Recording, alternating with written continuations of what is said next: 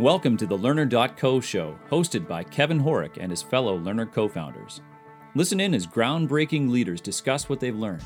Discover the books, podcasts, presentations, courses, research, articles, and lessons that shape their journey. To listen to past episodes and find links to all sources of learning mentioned, visit Learner.co.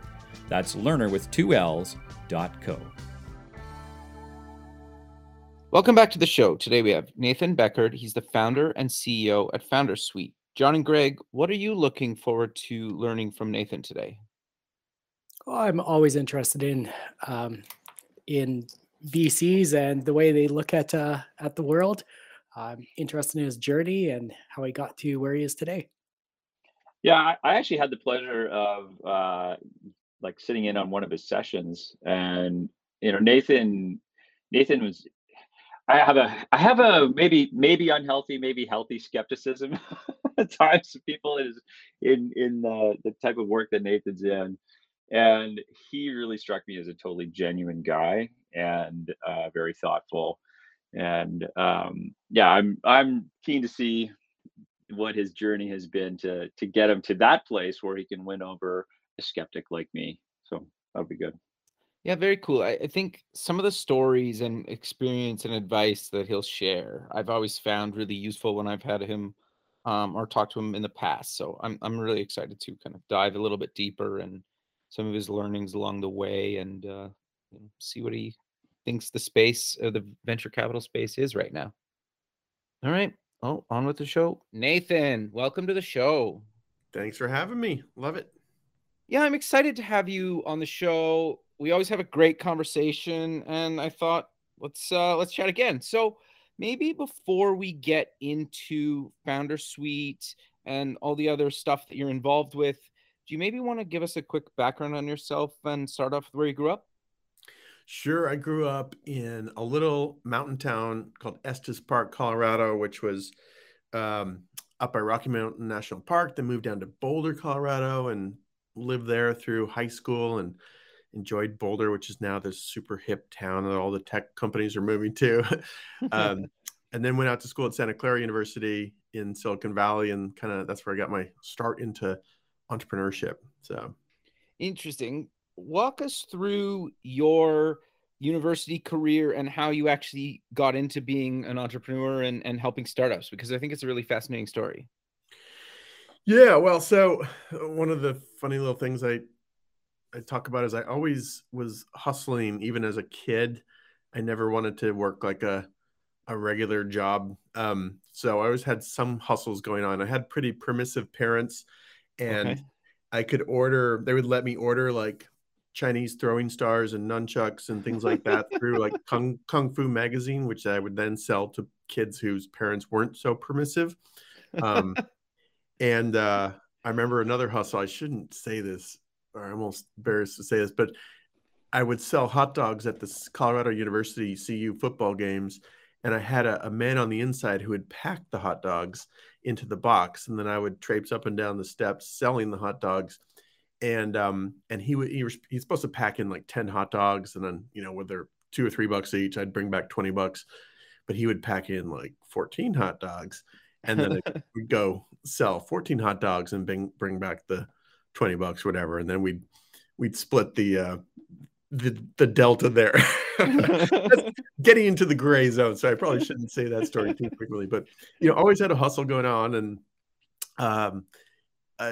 just wanted to kind of be my own boss. And I think that obviously led to starting startups, but then after college, got distracted a little bit going into investment banking, which was pretty cool too, because it was helping entrepreneurs raise capital, right? So that's where I got the taste of helping companies go public during the dot-com boom. And then I spent a little time in JP Morgan's private placement group, helping companies raise like later stage rounds.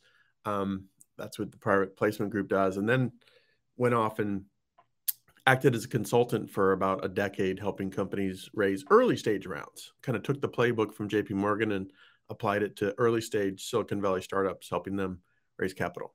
So that was the little short story before launching Foundersuite. Okay, so what made you transition into doing your own startup as well? I really wanted to be an entrepreneur. Just love the energy of entrepreneurs and startups and the chaos and the creativity and all the good, bad, and ugly that goes along with it. When I actually went away, I skipped a part. I went away to University of Texas, Austin, and got my MBA degree there. And I tried to start a startup there. We got a license to clinical trial software coming out of MD Anderson Cancer Center. And I tried to start a startup around that, but I had no passion for, or no knowledge, or no real interest in clinical trial software, and the thing failed. So, after that, came back to Silicon Valley and just started like coming up with ideas for startups. None of them were very good. And then one day just had this idea like, hey, I know how to raise capital for companies, so why not build software for raising capital? And if you remember, like, I don't know, a decade ago, Mark Andreessen, who's now a very famous venture capitalist, came out with this statement, software is eating the world, meaning like every industry is going to be touched or taken over by software, right? And so that was sort of inspirational. Like, why don't I build software for raising capital? There really isn't much that exists here in this space. So that was what led me to ultimately launching Foundersuite. Interesting. So what is Foundersuite and how has it evolved since the beginning?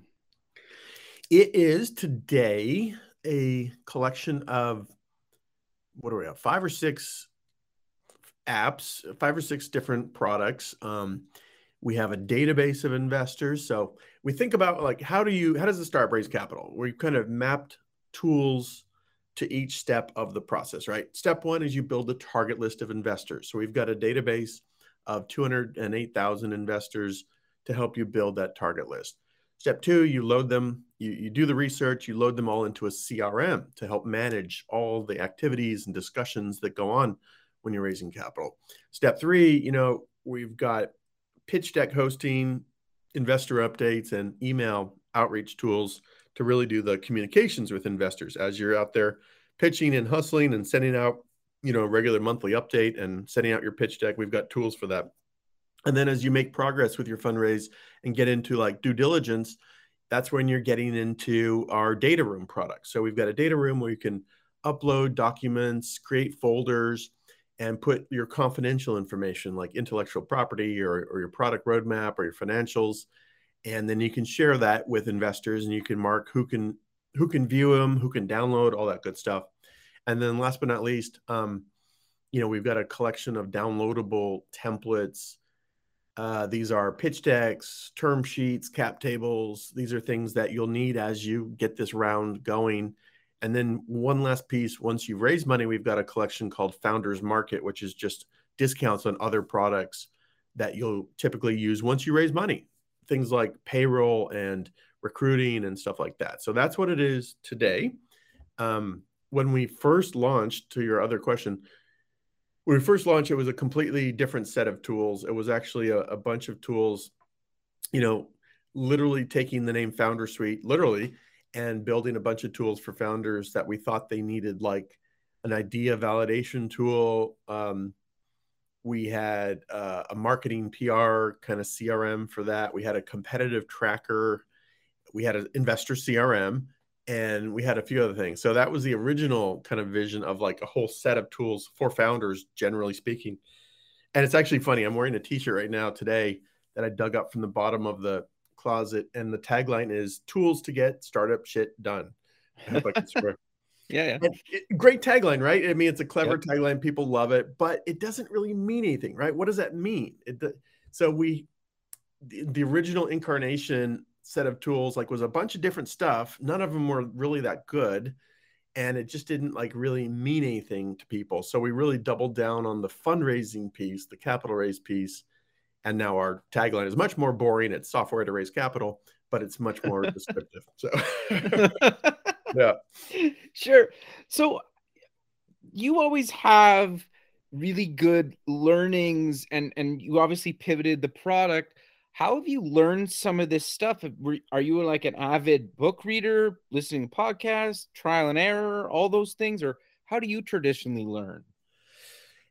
Yeah, probably more trial and error than I should, because I think there's great value and wisdom in learning from the mistakes of others rather than doing it yourself. But, like many founders, I'm also just stubborn. I think I know the right answer probably way more than I do.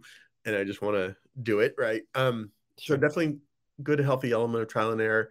I think podcasts are also really good. Because you can just hear it direct from the horse's mouth of how people did XYZ. Fill in the blank. There's whatever you're trying to achieve, sales, fundraising, recruiting. There's a podcast or hundreds of podcasts for that, right? So I think podcasts are great ways to learn. And then, just last but not least, it's kind of old school, but I like to read the Wall Street Journal. Yeah. There's a lot of good content, and it covers a variety of stuff. Obviously, it's not just startup focused, but it just gives you a good business sense of how people, even reading, here's one little thing I love to do that is pretty obscure. I love reading the obituaries in the Wall Street Journal. They're covering these guys and gals who recently died, of course, but they're almost all, founders of the world's largest poultry farm or whatever it is. And just hearing like the stories of how people kind of got going and the challenges they overcome, I think is really exciting. So yeah, those are a few places. No, that's actually really fascinating. I found, like, I was always skeptical of that Apple News Plus, but I signed up for like all the Apple services and just comes bundled in there. And I've actually been reading more and more of like the Wall Street Journal and some of these kind of traditional news sources, just because, like, you're right, like they have these really good, it's like really good, I find. I don't know, maybe Yeah. it's just I'm praying that their business model is working for them, because I feel like it is one of the last, and there's a couple places out there. I'd kind of put New York Times, LA Times, Washington Yeah. Post. I mean, there's a handful of them in that same general category where they have real staff writers who go deep on topics, and they spend weeks, months investigating topics and going deep, right? Which you just don't get on blogs or Medium posts. You might have great Medium posts, but they don't have the luxury of going deep like true authentic reporters do. So I hope the kind of traditional media model survives, because it's got that deep reporting, which is so valuable. No, 100%. So this is kind of a related question. What have you learned in your kind of personal life or outside of business that you've been able to apply back into your business life? Oh, it's a great question. You know, I think just kind of I think back to like when I was in my 20s and trying to hatch businesses. I tried to do another startup that was doing like web design in the late 90s when the internet was just blowing up, and that didn't take off. And, I think where I'm going with this is having kind of a longer term perspective to your business and to your kind of life, and knowing that, the overall, if you kind of take a 50,000 foot view or take a step back and look at your trajectory, hopefully the graph is going in the up to the right direction. But if you zoom in on it, right, there's going to be all these ups and downs in that line. Yep. And even pretty dramatic, right, when you zoom in. But I think my younger self took every little setback or every little hiccup and bump in the road or whatever, just super personal. And the stress level, of course, was more than it needed to be. So I think you're kind of taking that like zoom out look from time to time and like, all right, are we going in the overall right direction? Is the business, it might have a bad week, bad month, but overall, is it like going in the right direction? Are we growing? Are customers generally getting happier over time, even though in the moment someone's angry at me because they can't, send out their investor update or something like that. So yeah, I'd say kind of that bigger perspective, which is hard sometimes to get. No, I think that's actually really good advice. So I want to dive a little bit deeper into advice for founders at any stage raising money, because, well, obviously you built a tool around this. You've consulted a bunch on this. I would consider you a subject matter expert in this space. Thanks. Well, I hope so by now. If I'm not, then I'm screwed. What's the question? Just was some good advice for founders? Yeah. Yeah, I think,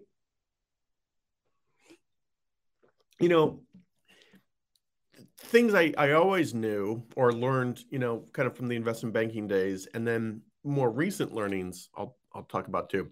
Sure. Things I sort of always knew, that I maybe learned in investment banking are the importance of really putting in the time to build and qualify a good list of investors. So I think a lot of founders kind of skip this step or they shortchange this step.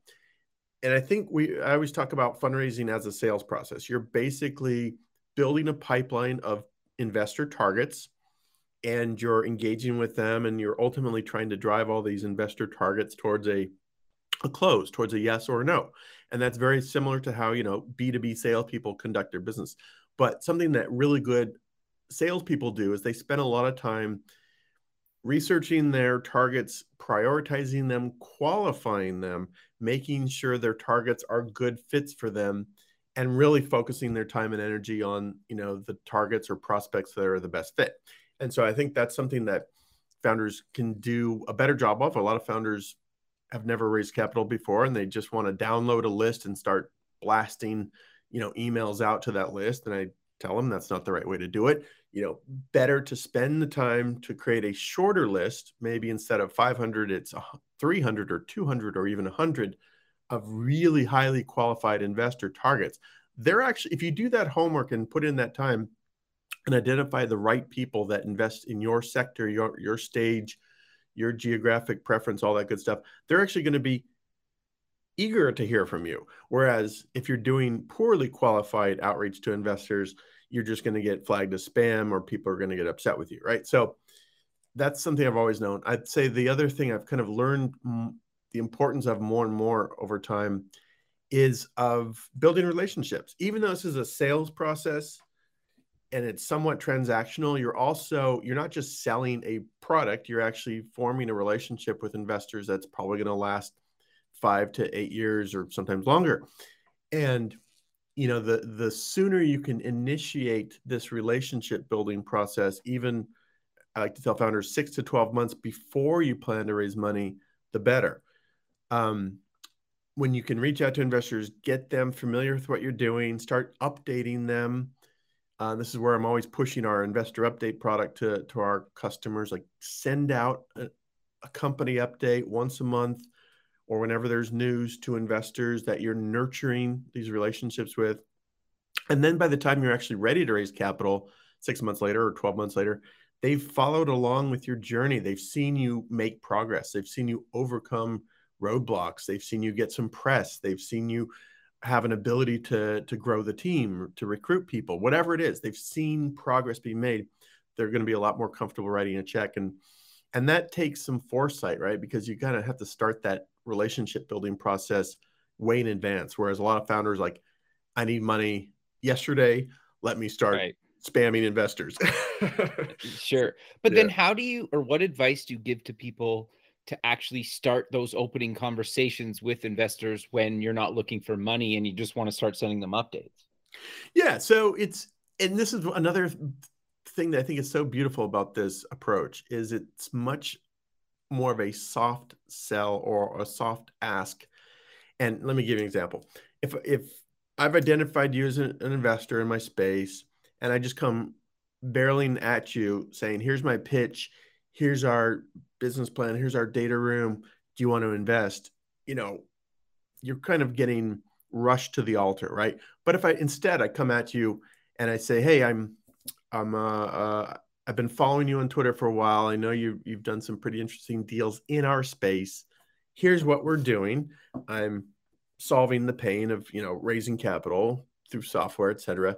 I'm not raising money right now, but I would love to add you to our company update distribution list. We write a one-page company update, super short. We send it out once a month. I would love to add you to our list so you get an early peek at what we're building here, and you get early access or a sneak peek, right? And that's really playing to investors like FOMO, right? Investors make money by identifying companies before other investors do and getting into those companies. So you're tapping it. And it's a very low bar for the ask. I'm simply asking your permission to send you a one-page update once a month. That's all I'm asking from you. And investors are often inclined to say yes to that. Whereas, again, bum rushing you with my pitch deck and a 40-page business plan, and trying to get you to make a decision in a week or 2 weeks is just a poor way to do it in many cases. No, I think that's really good advice. So I'm curious, what other things do you see maybe founders do all the time that they probably shouldn't do, or you haven't seen worked as well as maybe it should, that you tell people to not do so much?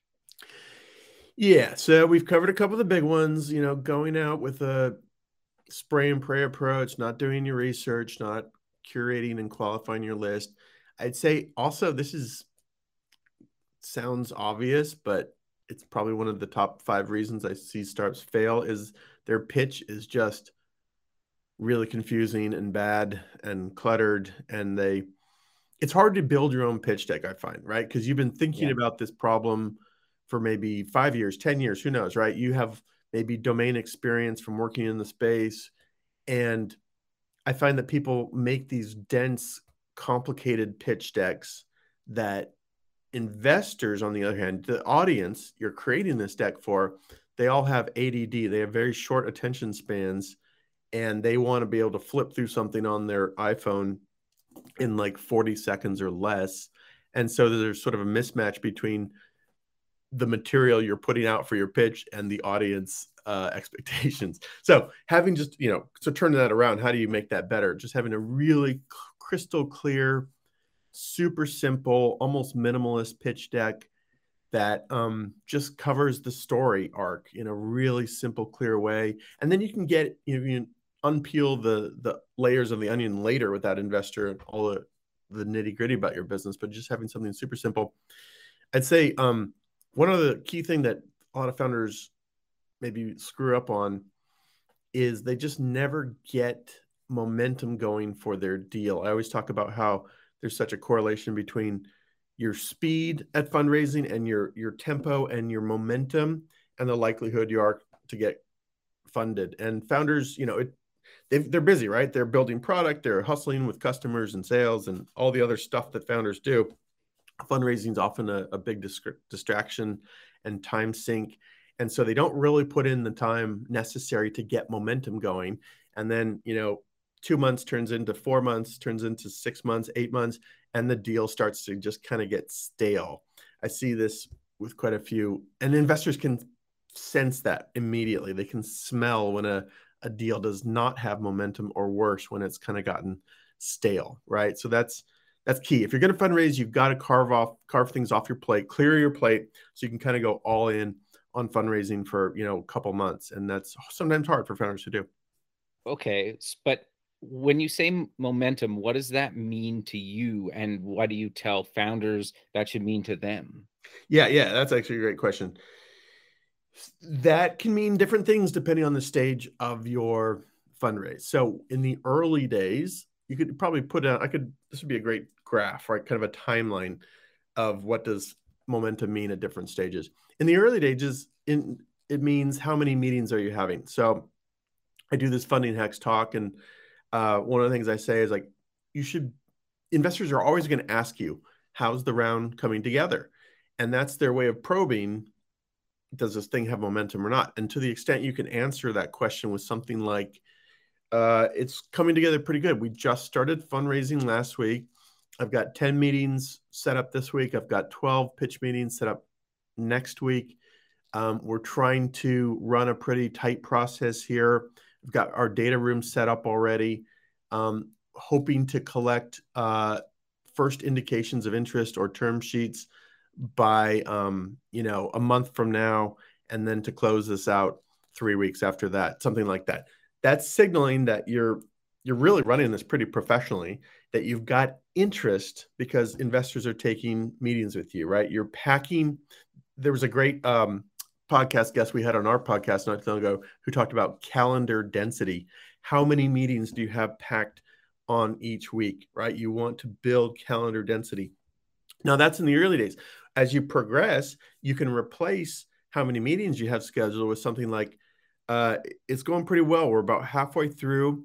I'm expecting 4 term sheets this week, and I think I've got 2 more coming in next week. Or you can say something like, it's going pretty well. We're in diligence with 6 VC firms. I've got soft commitments from, another 3 who are looking for a lead investor. Whatever it is, you can kind of map it out on your stage, right? Whether you're in diligence, whether you're getting term sheets, or so on and so forth. And that's what momentum is, right? Interest from other parties. You mentioned something that I want to dive a little bit deeper on, because I think what you said is really good advice, but you said something about you give them a deadline, which I think most founders won't do because they're scared to basically say, oh, in a month or whatever, right? Yeah, I should clarify that, because I actually don't think you give a deadline. Okay. But I think giving what you're aiming for, like we are aiming to get our first term sheets by the end of the month. Because I think the risk of an actual deadline is that deadline comes and goes and you don't have a term sheet by that point. And then the other investors are like, I thought you were going to have a term sheet by now. What do those other investors know that I don't know? And they can get cold feet from that, right? So I wouldn't actually have a hard dates and deadlines, but kind of signaling that you're having, that you have a game plan, right? You're trying to get all your first round pitch meetings done in the weeks 1 through 3. And then, second round weeks 3, 4, and 5. And then, first set of term sheets in by week 6 or 7, something like that. I've seen one other way to kind of create deadlines a little bit. Let me give you an example. Okay. I'm forgetting the name of the company. It was a life science, kind of a biotech life science founder we had on our podcast. And she had a panel. So this is pretty scientific stuff they're doing. She had a panel of like scientific advisors. These are, high profile PhDs that were advising the company. And she told all the investors, like, we're going to run 2 sessions with our scientific advisors. So if you have any questions about the technology, the science behind this, we're going to do 2 sessions. And one session is on, March 11th, and the next one's March 18th. And, we want all interested investors to attend one of these sessions. And so they were kind of forcing the hand. So it was, if investors were interested, they had to sign up for one of those 2 sessions, basically. I thought it was kind of an interesting way of like creating some decision process in the cycle without actually forcing investors to commit to a term sheet, right? They had to kind of commit to one of these sessions or be out of the process. I thought it was kind of clever. Did it work though? Well, yeah, it did. Okay. It did. It worked. And she, maybe there's some survivorship bias there because it worked for her. Maybe this wouldn't work for others. But I thought it was kind of interesting, right? She was valuing these advisors' time because these are high profile people and just kind of forcing investors to or get off the pot, on one of these 2 dates. And I thought it was good. So no, that's interesting advice, because I think, especially in that case where you actually need maybe like somebody that really knows the science to sit down, they're probably really busy. Like, I get investors are busy too, but it's kind of playing both sides are busy. So you need to make one of these work, or you're probably not going to be able to invest in this anyway. Right. Yeah, exactly. Fascinating. Okay. It's also just discovering who is serious about the company, who is seriously interested, and who is just kicking tires. A lot of investors will kick tires and kind of, I don't want to say string you along, but they'll kind of, they won't say no, but they're not really saying yes either. So if you can't make one of these sessions, I've given you plenty of advance notice on it, you're probably not serious. So I thought that was kind of interesting. Interesting. Is there advice that you've seen work where investors are kind of a little bit on the fence still, to maybe get them to pick a side? This is a good question too, because it's like, it's sort of those, you sort of know when you have momentum, things start to just move fast and investors start to react faster. But there's a lot of startups get kind of caught in the no man's land, or where they don't really have momentum yet. They don't have the leverage, the negotiating leverage to kind of force a timeline. And I think the only real remedy there is to keep filling your pipeline, keep doing the research, keep getting, intros and outreach to additional investors to keep your pipeline full, basically, right? Keep filling the pipeline. And, hopefully finding some investors that are believers. One of the great things I heard from another founder on our podcast one time is that he described it as fundraising is like the search for believers. In other words, you're not trying to convince investors of your worthiness, but you're just trying to find people who kind of already believe or who are seeking, your thesis. I thought it was really interesting, right? And so sure, it's almost analogous to, you just have to kiss enough frogs to find the prince. That sounds weird, but you know what I'm saying? Yeah, I know what you mean. And I think that's it. So if you don't have momentum yet, you just got to keep filling your pipeline, researching investors, getting the intros to them, and just keep setting up meetings and driving more down your pipe. What advice do you give for people getting those actual intros though? Yes, good question. This is another place where I think a lot of founders get stuck. If you've, in a perfect world, you've paid it forward, you've paid your dues, you've networked your way in your industry, and you have a lot of good relationships that you can then lean on for intros, right? And yeah, sometimes this is just tapping your own personal network, or sometimes it's mapping out how you're connected to investors through LinkedIn, trying to find the 1, 2, sometimes even third degree connections to the target investor that you can lean on for an intro. The other little hack that I talk about, if you don't have a strong network to start with, or sometimes we get people who've moved here from Australia or Lithuania or whatever, and they just don't have a network, already. The hack is to find the target investor, look at what they've invested in the last 6 months to a year, reach out cold to some of those founders that the investor has invested in, and get a dialogue going with them. And it can be a very kind of simple, hey, I see so-and-so investor invested in you. I'd love to just hop on a quick Zoom. I've been following her for a long time, and I'm really interested in what she's doing and how she's been involved in your startup. Can we just have a quick Zoom to, pick your brain a little about this? And you get a dialogue going with those founders that the investor invested in. It's okay to ask that founder for the intro. And that's a pretty good back channel way of getting those intros. Founders are pretty good about helping other founders, and that investor, knows and trusts that founder. So it's a really good way of getting an intro if you don't have a network already.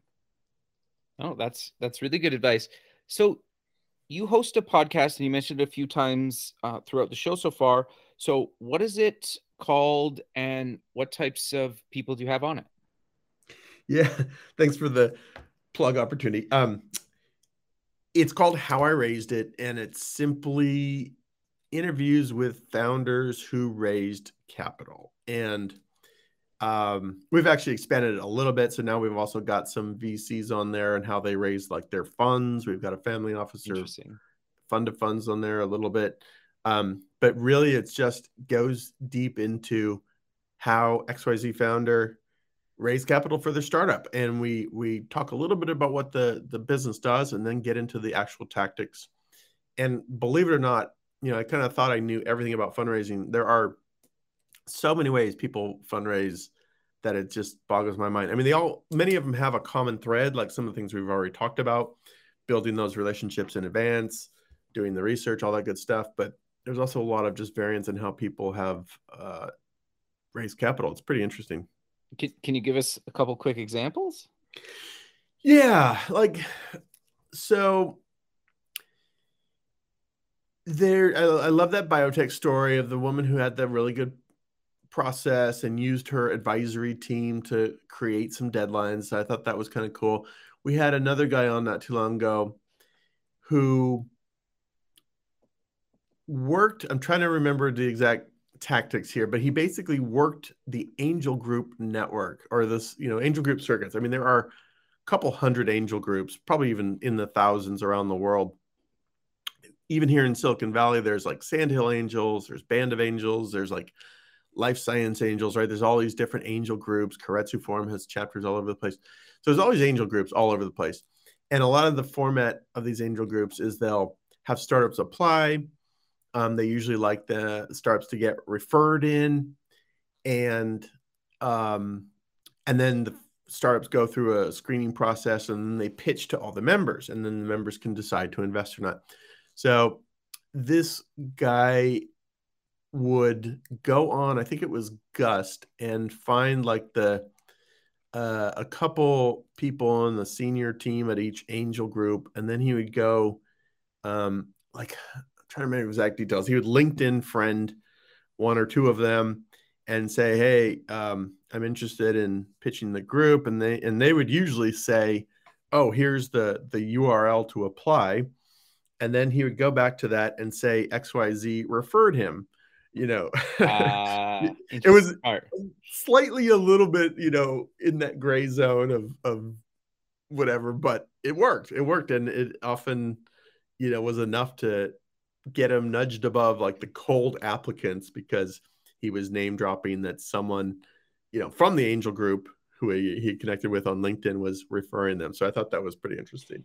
It is interesting that you say that, because I've had a similar experience before where I'm connected with somebody on LinkedIn, but I've never actually even talked to them or exchanged messages with them. And somebody will say, hey, so-and-so from this company, can we chat? And it's like, sure. And sometimes it's been like to their benefit. Sometimes it's been to my benefit. And it's interesting just how, like, yes, we're connected, like in that kind of weird gray area it's worked for me before. So I think that's actually really smart. That's good. I know LinkedIn's funny. I used to be super careful in like cultivating my connections, and I would only accept invites from people I kind of really truly knew or had actual meetings with. And now it's just kind of becoming, Yeah, that's fair. Like you, or like many people, I think I probably don't really know at least half of my LinkedIn network anymore. I would say I probably know like a quarter, maybe a tenth. Yeah. I was the person that was adding people early on, and I was like, oh, this might be useful down the road. And it's been useful, I would say. So I'm curious, and you always have some funny and maybe not so funny stories about kind of the failures, the highs and lows of actually running a startup. And I think you're a great person to give some perspective on that space. And you kind of mentioned it earlier with the chart and, stressing out about kind of some really low points. Yeah. Well, I mean, Jesus, it's funny that we're having this conversation right now, because I mentioned this before the call. Here's a low point. Like, I have almost all the entire engineering team in Ukraine. And as we're recording this, Ukraine is being bombed by Russia. I would have never guessed in a million years that one of the many risks of my startup is going to be Putin invading Ukraine, right? Like 100%. Yeah. Who can forecast that, of all the things that can go wrong with your startup? And even the fact that I have all these Ukrainian engineers wasn't by design. I just kind of fell into it. And I'll tell you a little story behind that. Like, we actually, maybe it was in our second year, we raised some money, and then we spent that money rebuilding the platform, and had a mix of like United States and some Polish and some Australian engineering team. But then we basically kind of ran out of money for a little while. And for even a couple months, this is like 4 years ago or something, 5 years ago, we had basically no engineering team. And yet we still had a little bit of subscription revenue flowing, and it was very slowly growing. But yeah, I remember like kind of flying. It's almost like flying without a parachute or something, or jumping without a parachute, where we had no engineering team for a few months. And then finally, like, okay, I think we have enough saved up where I can actually hire like a part-time engineer, but I'm really strict or, restricted on what I can afford. And that's what led me to hiring like my first Ukrainian engineer. And then they turned out to be so darn good, so hardworking that I just kept adding more to the Ukrainian team. Never intentionally set out to build a Ukrainian development team, but they're just awesome. And here we are, in 2022, where Russia's trying to take over Ukraine. So, Yeah. what do you do though? What do you do? Right? It's like, I don't know. No, I don't know. Yeah, it's good. We'll have to see how that plays out, right? In the next few weeks or months, or well, hopefully days, it's sorted out, but I don't think so. But who knows? Yeah. I mean, I guess the only lesson, maybe if you can take a lesson away from this, is like, if you can afford it, spread your, critical systems like engineering around a little bit, have some US, some Irish, some Ukraine, some India, and whatever it may be, right? Just so you're not dependent on any one territory, I guess. I don't know. No, that's fair. Well, and I also think it gives different perspectives the more people you have from different parts of the world, right? That's true. Yeah. Yeah. So I guess, like, how is your team doing in Ukraine? Like, have you talked to them, or are you just kind of... We messenger constantly. Yeah. And it's crazy. They're sending me pictures. I mean, they're all doing pretty well, knock on wood. But they're like huddled down in the basement with like jars of pickled food, preparing for a long time, holdout if needed. I'm sure they're making the best of it. They've got strong spirits, but I'm sure it's also very stressful. They can hear air sirens and things like that, right? So just imagine trying to get your work done. Or one of my top engineers has I think she's like 3 or 4 year old. Imagine soothing your 4-year-old as the air sirens are going off. Like, it's tough, but they're all doing pretty good as we speak. Knock on wood. Yeah, I don't know how I would handle that. So yeah. But I'm curious, what other advice do you give people, though, to pull through some of these challenging situations? Because a lot of people, this is when they quit their startup, even if they have a bunch of momentum and things can seem to be going well, or have had a startup for a number of years. Yeah, I mean, I think the answer almost goes back to before you even launch a startup. Okay. Pick something that you just absolutely love. Like I told you, I tried to start a clinical trial software startup. I had no real interest in that. I was bored by it. I didn't want to go to clinical trial software conferences and present I wasn't into it in any way, shape, or form. Whereas I'm really into helping startups raise capital. I mean, it's really fun for me. And I've probably read 1,000 blog posts about raising capital and all the Y Combinator Paul Graham posts and everything, right? And I still find it interesting. I mean, my inbox from Medium, there's a daily like synopsis of a bunch of articles. It's mostly venture capital or startup related stuff. And I still find interest in this, 5 years later. So basically you got to pick something you're really pretty passionate about, because it is going to be hard. You need that passion to carry you through the dark days, through the hard times, and even just you need that passion so you don't get bored a year or two into it, because most startups do take several years to really get going, No, I think that's really good advice. Is there anything else that you see founders maybe do all the time that you see doesn't work that they should stop doing?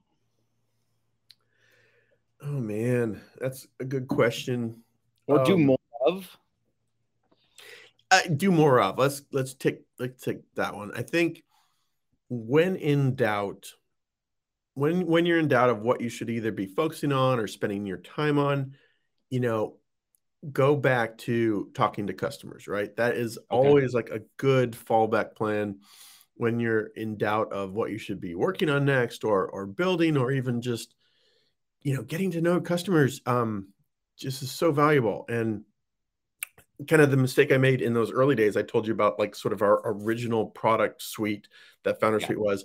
It was a mess. It was a bunch of stuff I had no real interest in. I don't know anything about PR and marketing. So why am I building a CRM trying to solve that? And, I didn't talk to customers enough on what they wanted or what they really cared about.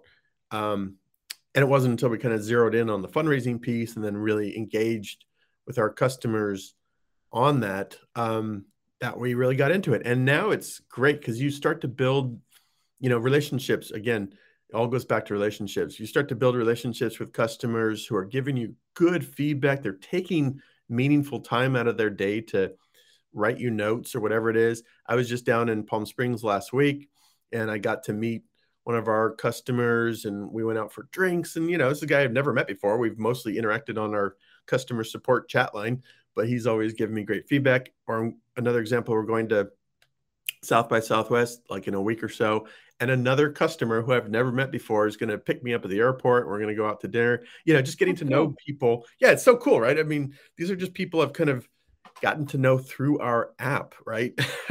But they're getting to know them face to face and getting that like good feedback. Like those relationships just pay off in spades. So, yeah.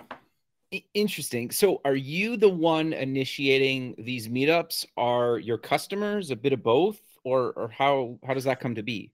Oh gosh, it's a bit of both, to be honest. Like we do one of the little, it's almost like In-N-Out Burger where you have all these like off the menu things you can order. One of our little off the menu things is for our gold customers who are, paid subscribers. We'll do like a free 30-minute pitch deck review where we just kind of have them pitch their deck and we'll give feedback. But, we're on Zoom for half an hour kind of talking about their business. And that's a great way to kind of get to know someone a little bit more. Yeah, it kind of just comes in various ways, No, I think that's actually fascinating. And then that's actually really good advice that you do that, right? And that do you actually sit on some customer support emails or chat? Like, do you do that sometimes? Okay, that's another thing. I sit on a ton of customer support chat, and I probably, given where we're at now, probably should not do as much, but I still think there's a lot of value in it because I'm hearing direct from the horse's mouth. A lot of it could be just like outsourced, probably to a lower person or even, a third party, some of the customer support. But a lot of it is just really you're hearing where people are stuck or struggling or where they're confused. And I think that's really valuable to have that direct line of communication. So, eventually you have to put in those layers between you and the customer. I think just as companies scale, that becomes necessary. But I think the longer you can hold out and still talk to customers, do some customer support, you hear some startups that even some of the senior engineers have to spend 2 hours a month answering direct customer support inquiries just so they're still in touch with the ultimate end user. I think that's really valuable. No, I think that's really good advice. And people also love if they're talking to the founder and CEO, right? Yeah, it's funny. Here's a funny thing about that. Sometimes you'll have someone coming on and they're kind of in like abrasive, hostile mode. Okay. And they're just like bullies, kind of like, I don't know, this is crap. I want my money back. They're just bullies. And then somehow they connect the dots that maybe they're talking to me, founder, which doesn't really mean much. I'm just another guy, but like then their tone totally changes. They become like nice and like, oh, it's total change, which makes you feel a little bit bad for full-time customer support people. Yeah, 100%. No, I always try to be super nice to them because I know it's not their fault, but yes, I've had that experience too. But yeah. No, very cool. But Nathan, we're kind of coming to the end of the show. So how about we close with mentioning where people can get more information about Foundersuite, the podcast, and any other links you want to mention? Sure. Yeah, I appreciate that. So Foundersuite is simply www.foundersuite, Foundersuite, all one word. There is a free version of the software that you can play around with. Doesn't have all the bells and whistles, but people have actually raised capital just using the free version. So check that out.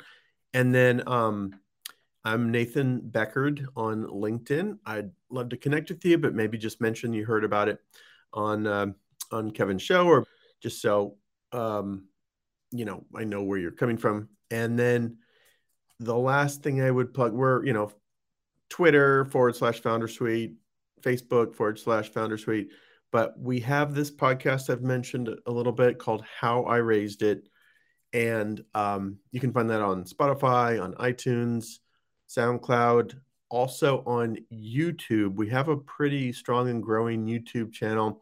Just search for Foundersuite and you'll see all our videos there.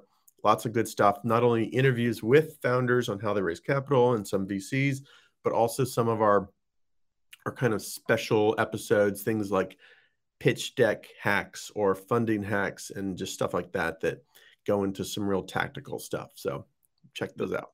The Foundersuite blog also has a lot of really good content too that I've been, looking at and referencing, and I think is also worth mentioning. Yeah, thank you. blog.foundersuite.com. Check that out. Perfect, Nathan. Well, I really appreciate you again taking the time to chat with me, and have a good rest of your day. Thanks, Kevin. Always fun. Appreciate it. Over and out. Thank you. Okay, bye. Well, John and Greg, what did you guys think of that? Well, that was a great interview all around.